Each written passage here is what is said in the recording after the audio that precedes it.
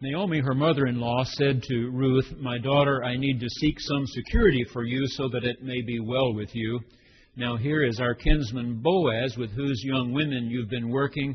See, he is winnowing barley tonight at the threshing floor. Now wash and anoint yourself, put on your best clothes, and go down to the threshing floor. But do not make yourself known to the man until he has finished eating and drinking. When he lies down, observe the place where he lies, then go and uncover his feet and lie down. He will tell you what to do." And Ruth said, "All that you tell me, I will do." So Boaz took Ruth, and she became his wife. When they came together, the Lord made her conceive, and she bore a son. Then the women said to Naomi, "Blessed be the Lord, who has not left you this day without next of kin, and may his name be renowned in Israel. He shall be to you a restorer of life." They named him Obed. He became the father of Jesse, the father of David. This is the word of the Lord.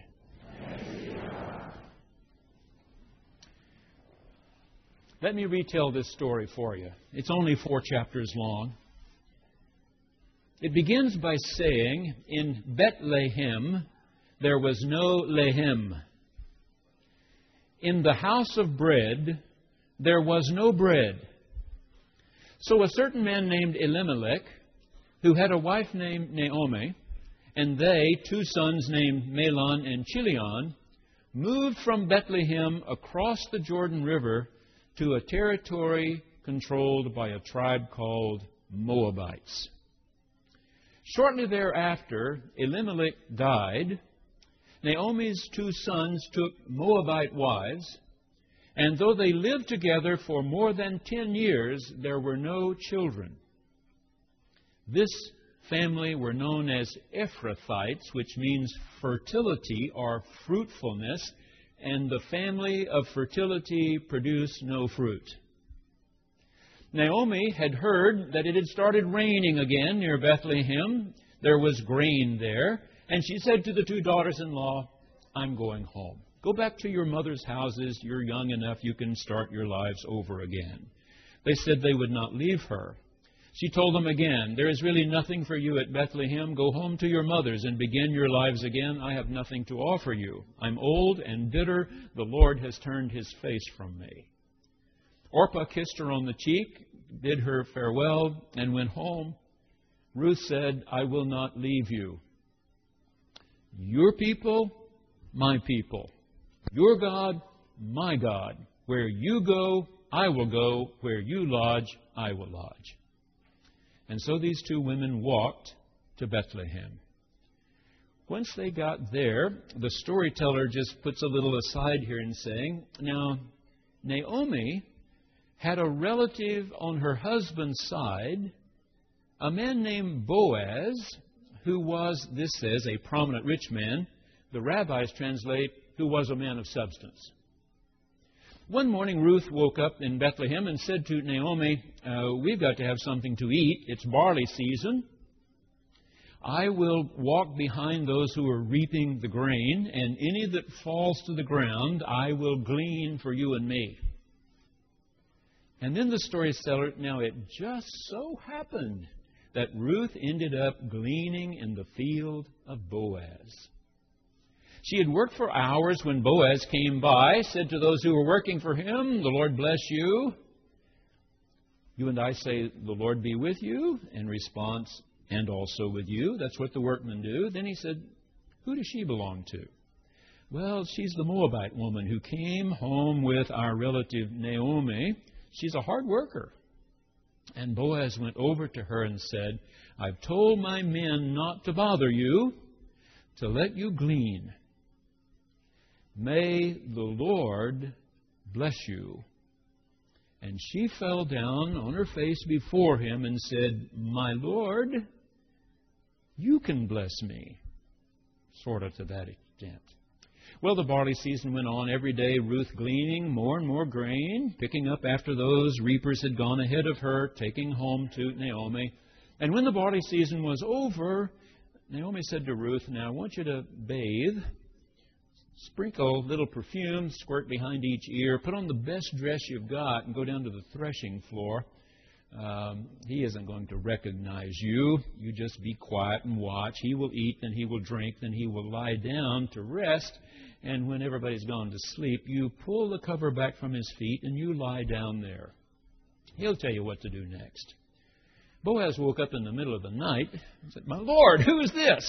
And Ruth said, "It's okay, it is I, everything is all right." And he said, "Well, please be quiet till the day comes." And so they lie there quietly. But when it's still dark enough that no one can recognize the other, he says to her, "You go home, I'll take care of this." And he went down to the gate of Bethlehem, a small town, a gate in the wall around the city. We know from archaeological evidence that all the old Israelite towns had benches, stone benches usually, just outside the gate. So Boaz convenes a court, if you would. He summons 10 elders of the town that he sees going in that morning. "Sit with me, please. Sit with me, please." And then when the real next of kin from Naomi's family comes, he calls him, "Friend, sit down." The rabbis say that's not what he said to him. He said to him, "You old so-and-so, sit here." And Dr. Kathleen Farmer says, Boaz said to him, "Whatever your name is, sit down." Meaning, you have not done the right thing for your next of kin, Elimelech, his widow, Naomi. You don't deserve to have your name called. You certainly don't deserve to have it in this story, and you don't deserve to have it in the book, old so-and-so. Now, scholars say that in a village as small as Bethlehem, with all the people living on subsistence, just barely making it from day to day, there's no way Naomi and Elimelech had land that had sat there unused for more than 10 years. Somebody had been using that land, and they go on to say, "You can be sure it was this fellow, the next of kin, who had claimed it immediately. I'm Elimelech's next of kin. I get to farm his place." And now Boaz is saying, "It's time for you to pay up. Naomi's a widow. You need to pay up." And he said, "I'm prepared to do that." Now, the word that's used is the word redeem, which literally means buy back. The next of kin was supposed to buy back property for a family member that had been lost in war or simply in poverty or in death. So then Boaz springs it on him and says, "Well, you realize that when you do the right thing and buy the land, you also get Naomi and the Moabite woman." The man said, "I can't go that far." And Boaz says to the 10 elders, "Then I want you to be observers here. You are witnesses. I will buy the land, and I will care for Naomi and Ruth." And they were married, and it says, "And the Lord made Ruth conceive." She had lived with her first husband for more than 10 years. There were no babies. And now she's married to a man much older, almost surely the age of Elimelech. And she is given a child by the mercies and grace of God. And the women in the village sort of forget Ruth. They turn to their relative Naomi and say, "Naomi, look what's happened." They don't say, "Boaz has redeemed your life." They say, "This child has bought back your life." I've underlined 4 things. Let me say them to you quickly. The first thing you notice in this story is the part about, "And it just happened that Ruth gleaned in the field of Boaz." The rabbis translate it, "As luck would have it." And when the rabbis translate that way, they are saying to you, guess what? God is at work here whether you know it or not. When it just happens to be the right thing for you, when it just happens to be, God is at work here. I've told you in the past that when I was a senior in high school, I felt God was calling me to be a preacher. Now, I just felt that. I didn't hear it with my ears, but deep within my heart, I felt God was calling me to be a preacher. And so one Sunday morning during this closing hymn, about a month before I graduated high school, I went forward and I told my pastor in the little church where I'd grown up, "I think God's calling me to be a preacher." He knew my mother and father well, and he knew how desperately they wanted me to be a college graduate, something that they were not. But he also knew my dad didn't make a lot of money. And so he said to me, there are many times we don't have enough preachers with education yet to pastor all of our churches. How about if I put your name in with the district superintendent and he with the bishop, that you pastor one of these little student churches, they're called, and you could go to college 5 days a week and you could pastor on the weekend. And I got to thinking about that. This could be my ticket. If I could do that, I could see the way to go all the way through at least 7 years of college the Methodist Church required. And I said, I will do it. I will do it. Well, annual conference began. Back in those days, they still made appointments during annual conference. And my pastor kept saying, well, they don't get to the littlest churches till the very last day. Be patient. They don't get to the littlest churches till the last day. And they got to the last day, and the littlest churches, and the one he had mentioned to me, which was 30 miles west of my hometown, it was 30 miles closer to Dallas and the graduate school than my hometown, was given to somebody else. And I was told, there's none for you. So I started to work for a little drilling mud company, loading and unloading 100-pound sacks of drilling mud. And the first week in August, the district superintendent came up in his car and said, we've had a pastor split with his wife. He's dropping out of the ministry. We have nobody else. We're sending you to Mount Zion. And it wasn't 30 miles closer to Dallas. It was 30 miles farther from Dallas. So now I'm 60 miles farther than it could have been, and I thought that I was sort of left with nothing. But I went to pastor those two little churches and stayed 6 years. It just happened. It turned out wonderfully well for me. As luck would have it, I met Gail.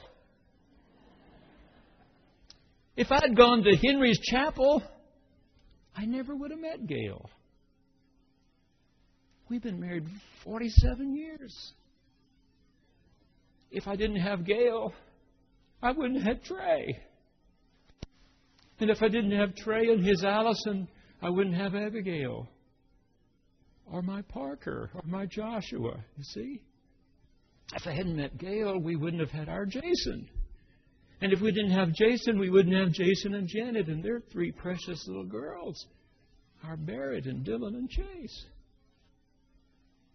Be very careful. Look for those moments when good things just seem to happen to you.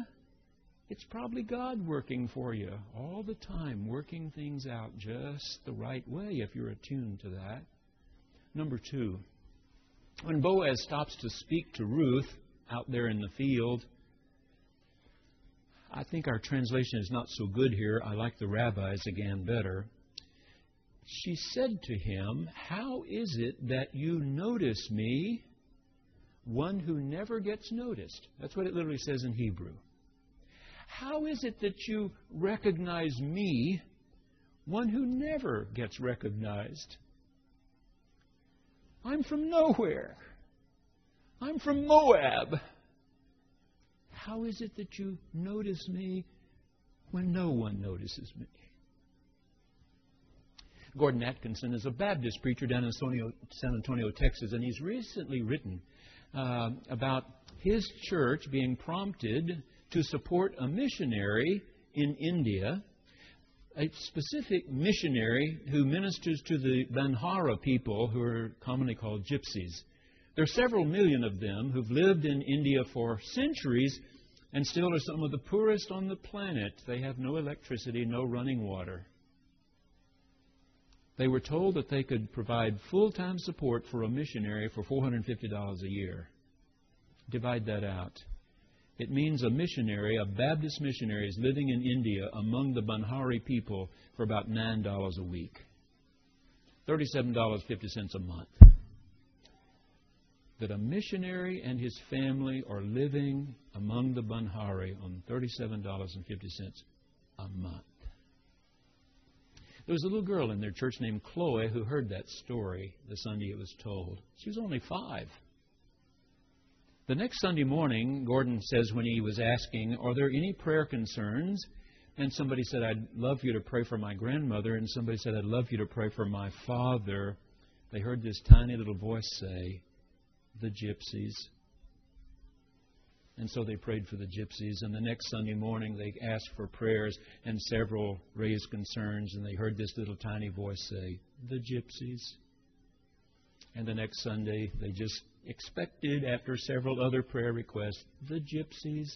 Little Chloe said it every Sunday, week after week. The gypsies, the gypsies, the gypsies.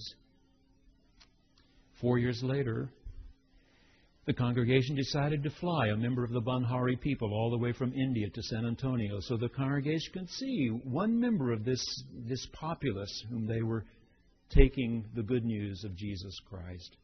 Little Chloe got to meet this woman.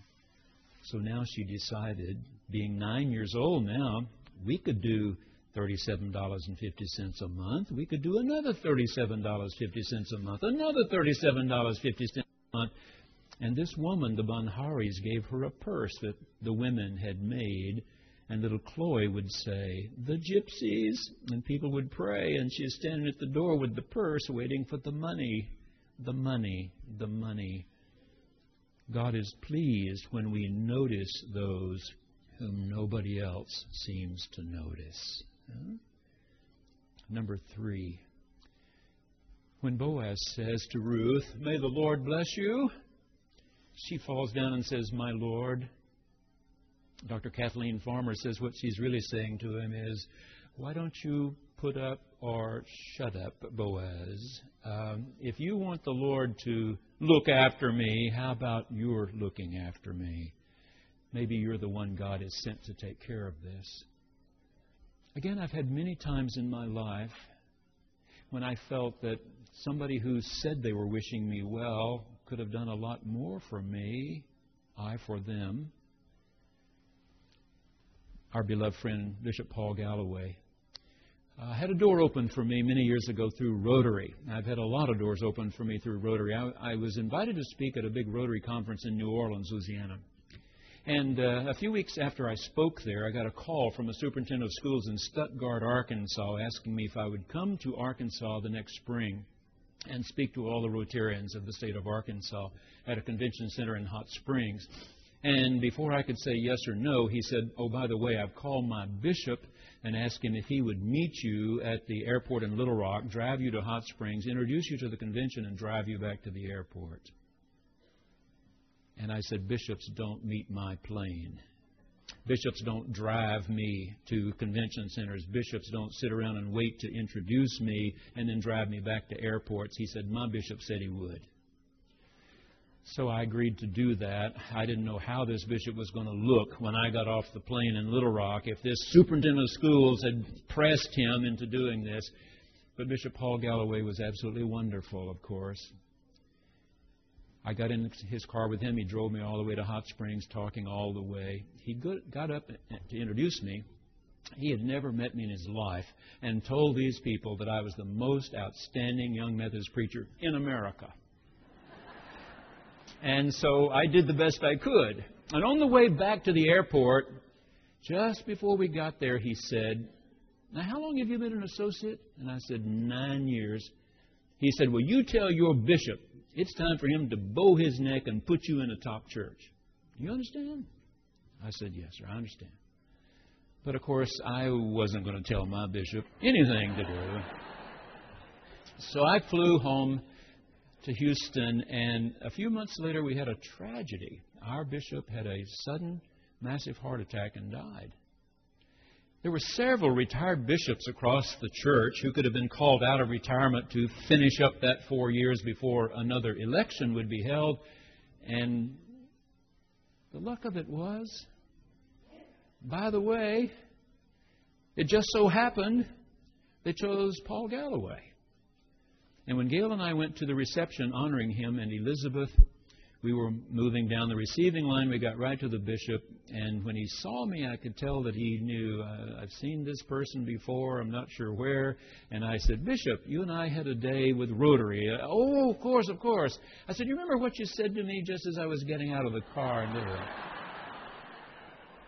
said he didn't remember. And so I reminded him what he had said, and I said, I believe the Lord has sent you here to take care of that. And he said, no, no, no. But you know what? I got a call 3 months later. He was appointing me to a church in Beaumont, Texas. And when I thanked him, he said, there are 12 district superintendents. 11 of them voted against you because they believe you're too young for this big responsibility. But I have bowed my neck and sent you to Beaumont.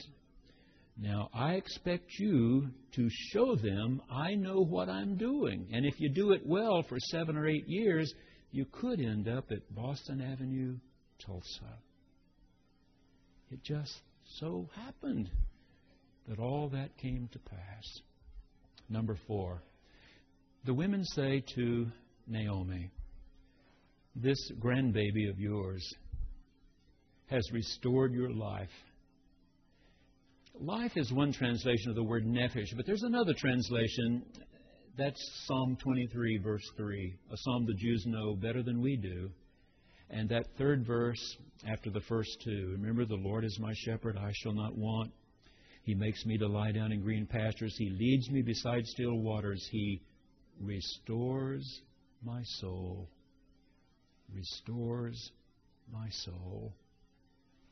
Obed will restore your soul. He will be your Redeemer. And Obed grew up and had a son named Jesse. And Jesse grew up and had a son named David. And David grew up and had a son named Solomon. And 1,000 years later, Mary had a son related to this same family. And his name was Jesus. And you and I believe with all of our hearts, He restores our soul. Amen.